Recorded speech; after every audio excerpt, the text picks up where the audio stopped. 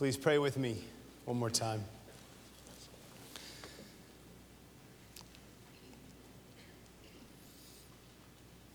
Almighty God, as we heard just a moment ago, that it pleased you to crush your Son. To crush your Son who had no sin, no deceit was found on him, no lawlessness, no wrongdoing, no impure thoughts, no impure emotions. But you crushed him to save us. For this we are humbled.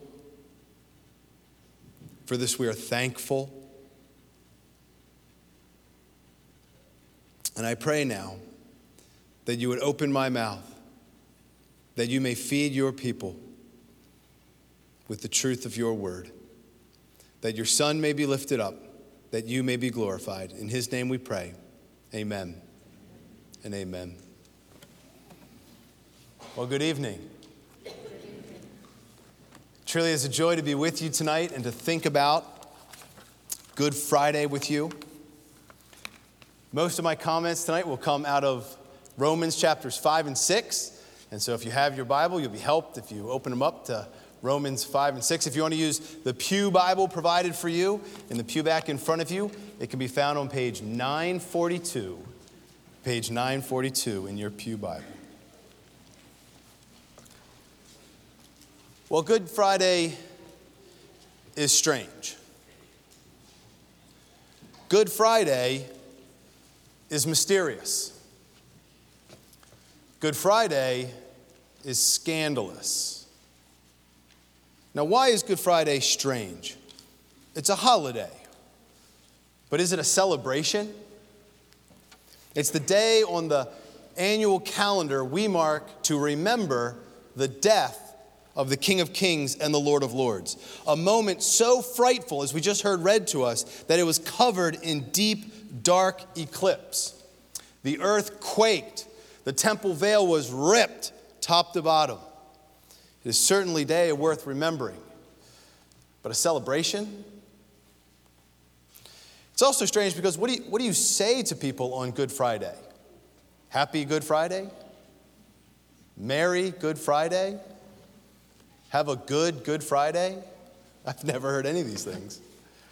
And it commemorates such a terrible event as the crucifixion of the Lord of the universe. Why is it good?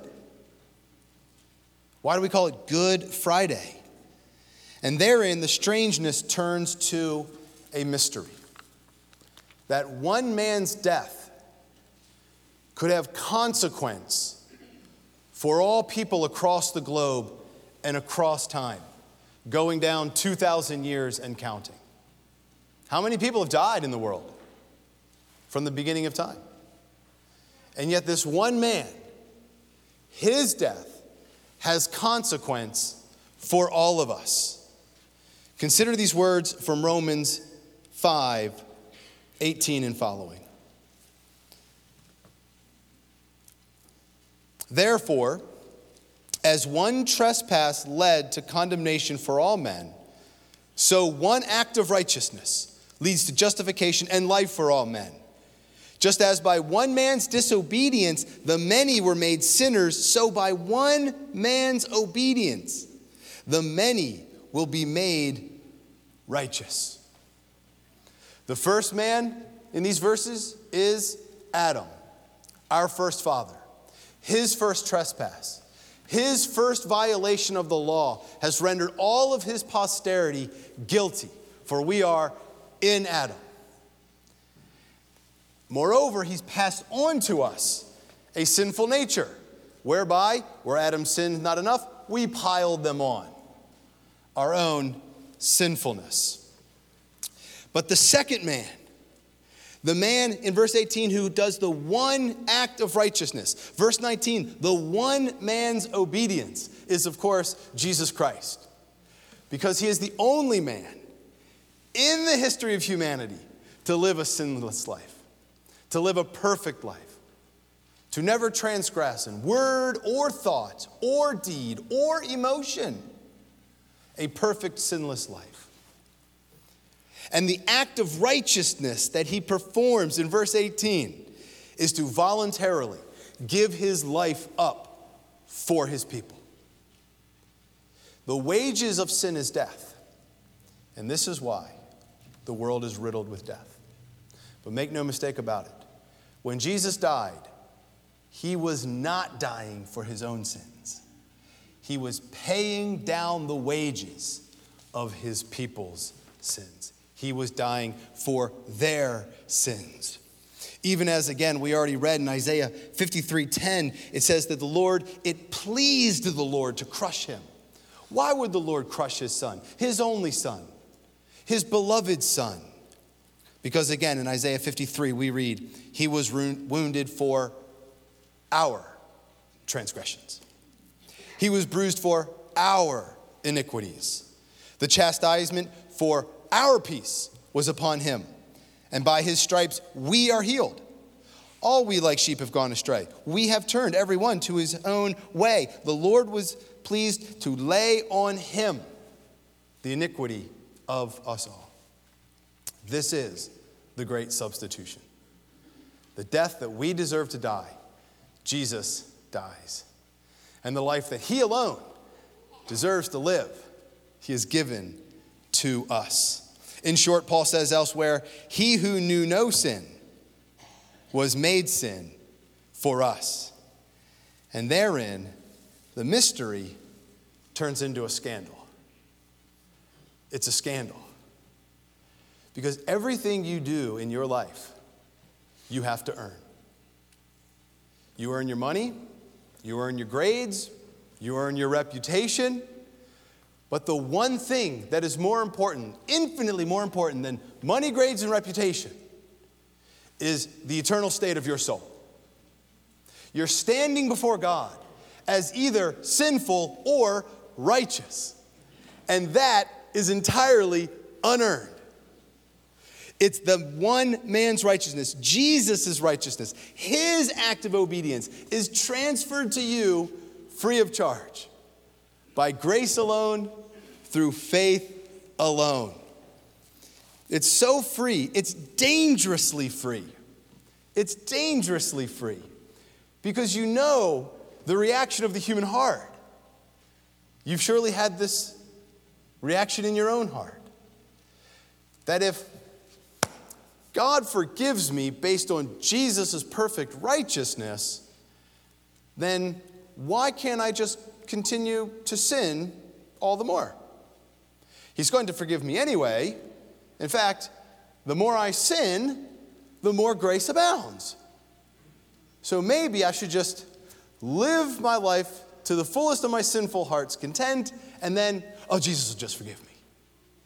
And some people treat Jesus that way. In fact, that's a serious criticism that Muslims and Jews lay at Christians' feet. Where are the guardrails? Who's to stop them from living like the devil? Because as soon as they sin, Jesus will just forgive them. Paul anticipates this question. Look with me at chapter 6, verse 1.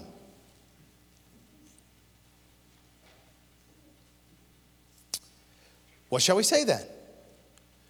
Are we to continue in sin that grace may abound? By no means. How can we who died to sin continue to live in it? Do you not know that all of us who have been baptized into Christ Jesus were baptized into his death?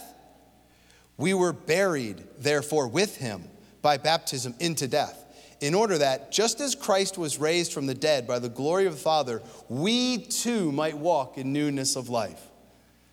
For if we have been united with him in a death like his, we shall certainly be united with him in a resurrection like his. We know that our old self was crucified with him in order that the body of sin might be brought to nothing, so that we would no longer be enslaved to sin. But one who has died has been set free from sin. Now, if you have died with Christ, we believe that we will also live with him. So verse 1 provides the question. What shall we say then? Are we to continue to sin that grace may abound? And verses 2 through 8 then provide the answer. The answer is, that's just simply not the attitude of Christians.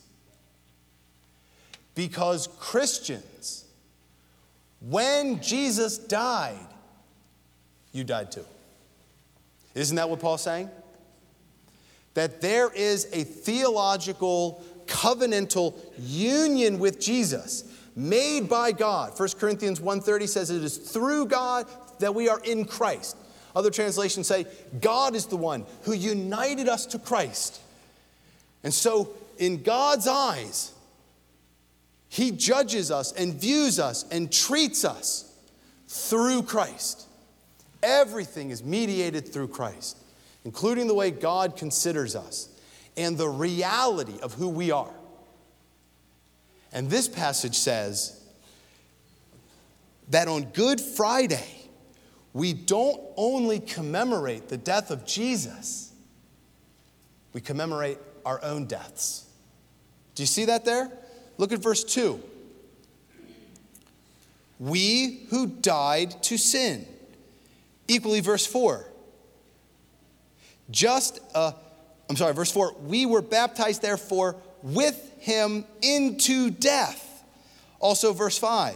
If we have been united with him in a death like his. And then verse 6 as well. We know that our old self was crucified with him. When God thinks of his people, he never thinks of them in the abstract. He only thinks of them in communion and union with Christ. The language of union with Christ is all over this passage. Verse 3, do you not know that all of us who've been baptized into Christ? Verse 4, we were buried, therefore, with him. Verse 5, we have been united to him. We shall certainly be united to him in his resurrection. Our old self was crucified with him. Verse 8, now if we've died with Christ, we believe that we also will live with Christ. The language of union and communion and oneness with Christ is all over this passage. And Paul's encouraging us to think of ourselves, therefore, the way God thinks of us, in union with Christ. And so when he died, our old selves, our selves that are enslaved to sin, were put to death. And then equally, just as Jesus is raised from the dead, so too new beings are brought forth. It is through Jesus' resurrection, in other words, that a new power is released on the world to create in us new hearts, to cause us to be born again. And so what's radical about Good Friday is that in Jesus' death, we died, and on Easter, we too were raised. A new world began for people in Christ to inhabit in a new way and to live by a new power. Not by the power of the old sinful, selfish heart that wants to sin and get away with it, but a new heart, regenerated and brought alive by the resurrection of Christ. So tightly are we united to him that when it speaks here of being baptized, verse 3, it's not water baptism. It's not baptism into water, though there are ramifications that we understand from this. Rather, what does it say? It says baptism into Christ. Put into Christ. And therefore baptized into his death, whereby we will also be raised to a new life with him, as it says in verse 8. We believe now that we also will live with him. In other words, the reason God saved you is not merely to forgive you of your sins, but also to create in you a new heart that desires to live in a new way by the power of the resurrected Jesus. And that's what it means in verse 8, to live with him. That is current, that is present. It is a life lived by the power infused by the resurrected Lord himself. And so verse 12 brings us to the conclusion. Let not sin, therefore, reign in your mortal body to make you obey its passions. Christian, can you say that sin does not reign, rule, and tyrannize your mortal body? Can you genuinely say that you have been set free from sin because your old self was crucified with Christ and you now live in the power of the resurrection?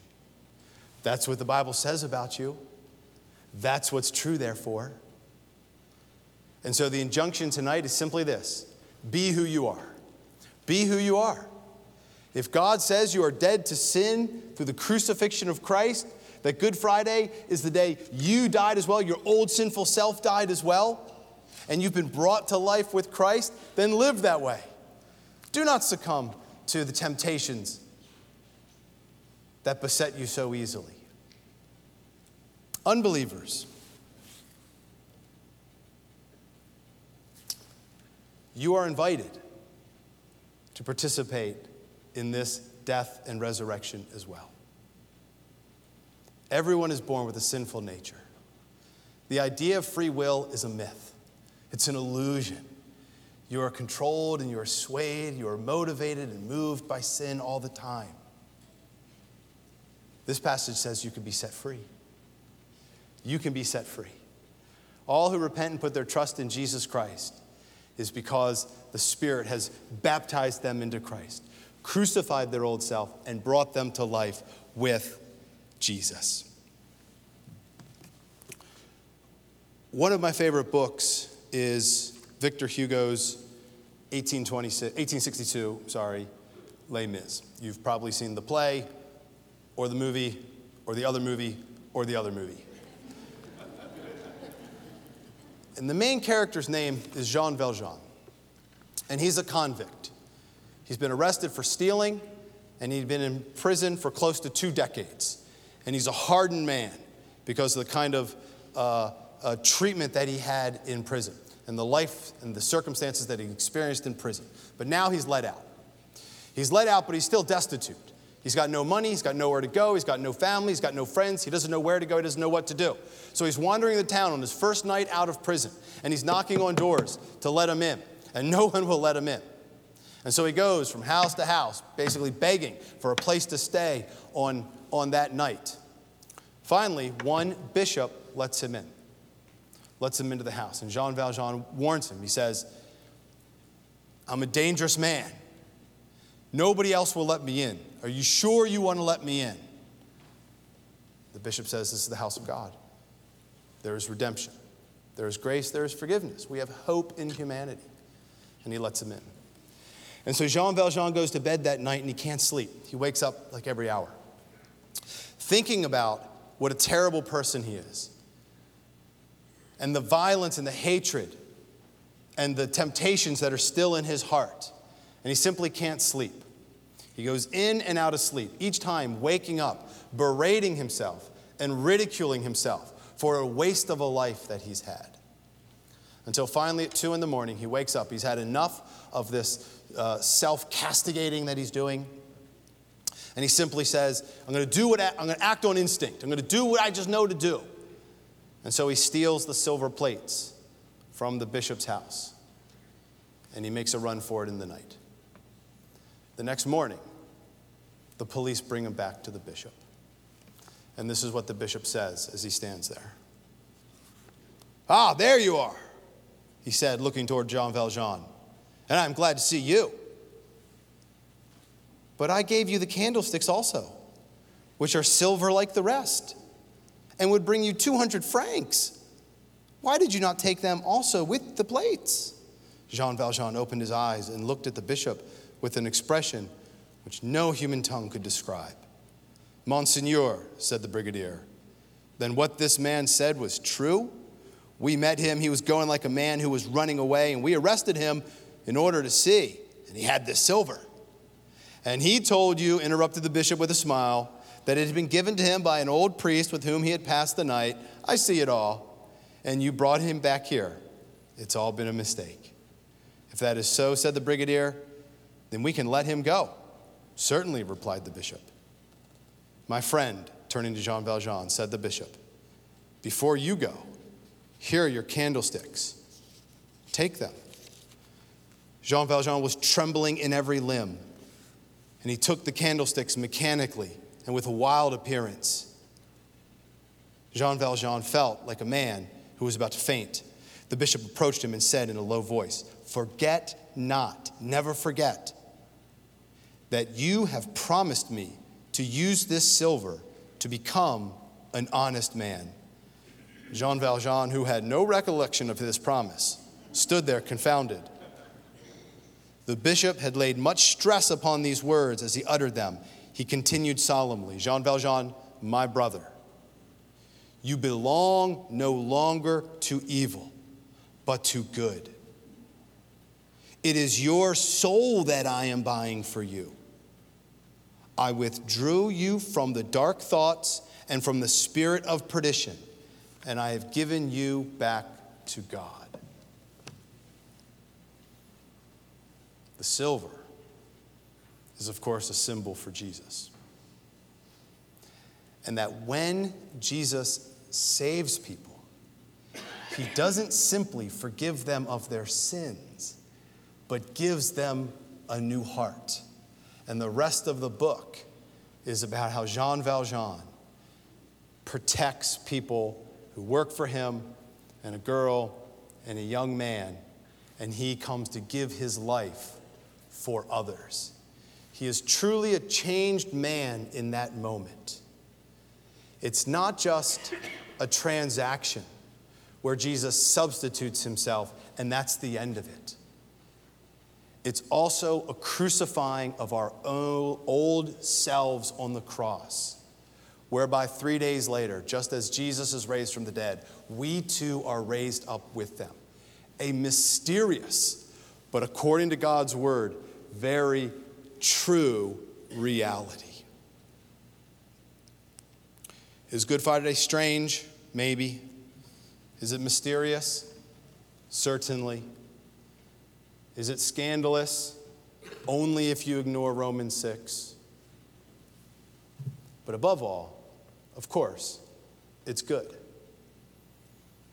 It's good because, as we've said many times, God was pleased to crush him because God also knew he would raise him and that he would crush us as well, our old sinful natures, and raise up with Jesus new people, a new humanity to glorify God and enjoy him forever. Let's pray.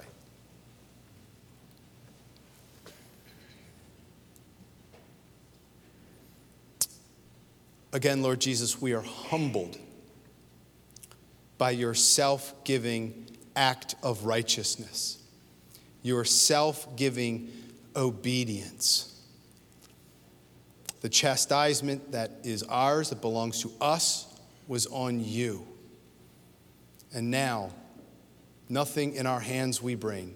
Simply to your cross we cling. Naked come to you for dress, helpless look to thee for grace. Foul we all to the fountain fly. Wash us, Savior, or we die. We commemorate and we remember, yes, indeed, we celebrate on this night your death because you invite us into the grave with you to bring us out to newness of life. For this you are worthy of our praise, of our lives, of our devotion, and our worship. So in your name we pray. Amen and amen.